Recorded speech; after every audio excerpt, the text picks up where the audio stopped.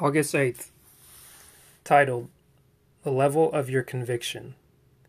Quote, "In my line of work, people have too many opinions and not enough convictions."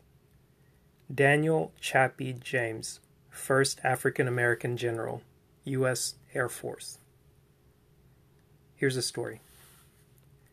In May 1990, Derek Bell, Harvard Law School's first tenured black professor, announced he was taking an unpaid leave of absence to protest the school's failure to grant tenure to a woman of color.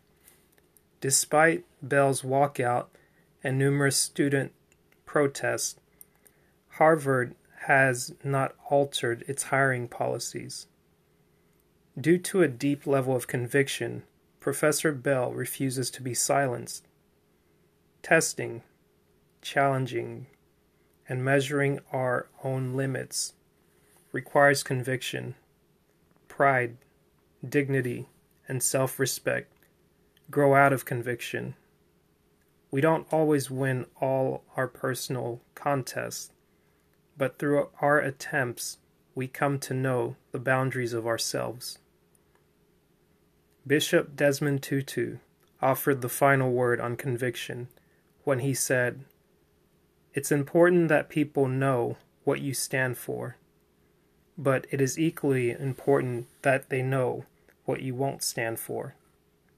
When it comes to testing levels of conviction, people are like wheels.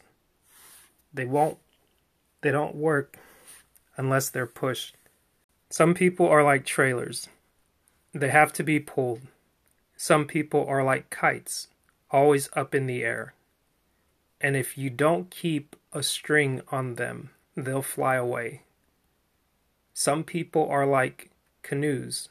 They have to be paddled. Some people are like blisters. They don't show up until the work is done. Some people are like balloons, always puffed up and so full of themselves. Some people are like flat tires. They have to be jacked up. Some people are like lights, always switching off and on. But thank goodness, some people are like Derek Bell, committed, always on time, dependable, quietly busy, and full of good works. Affirmation. Today, I will test, challenge, and measure my level of conviction as I pursue my goals. Today, I will test, challenge, and measure my level of conviction as I pursue my goals.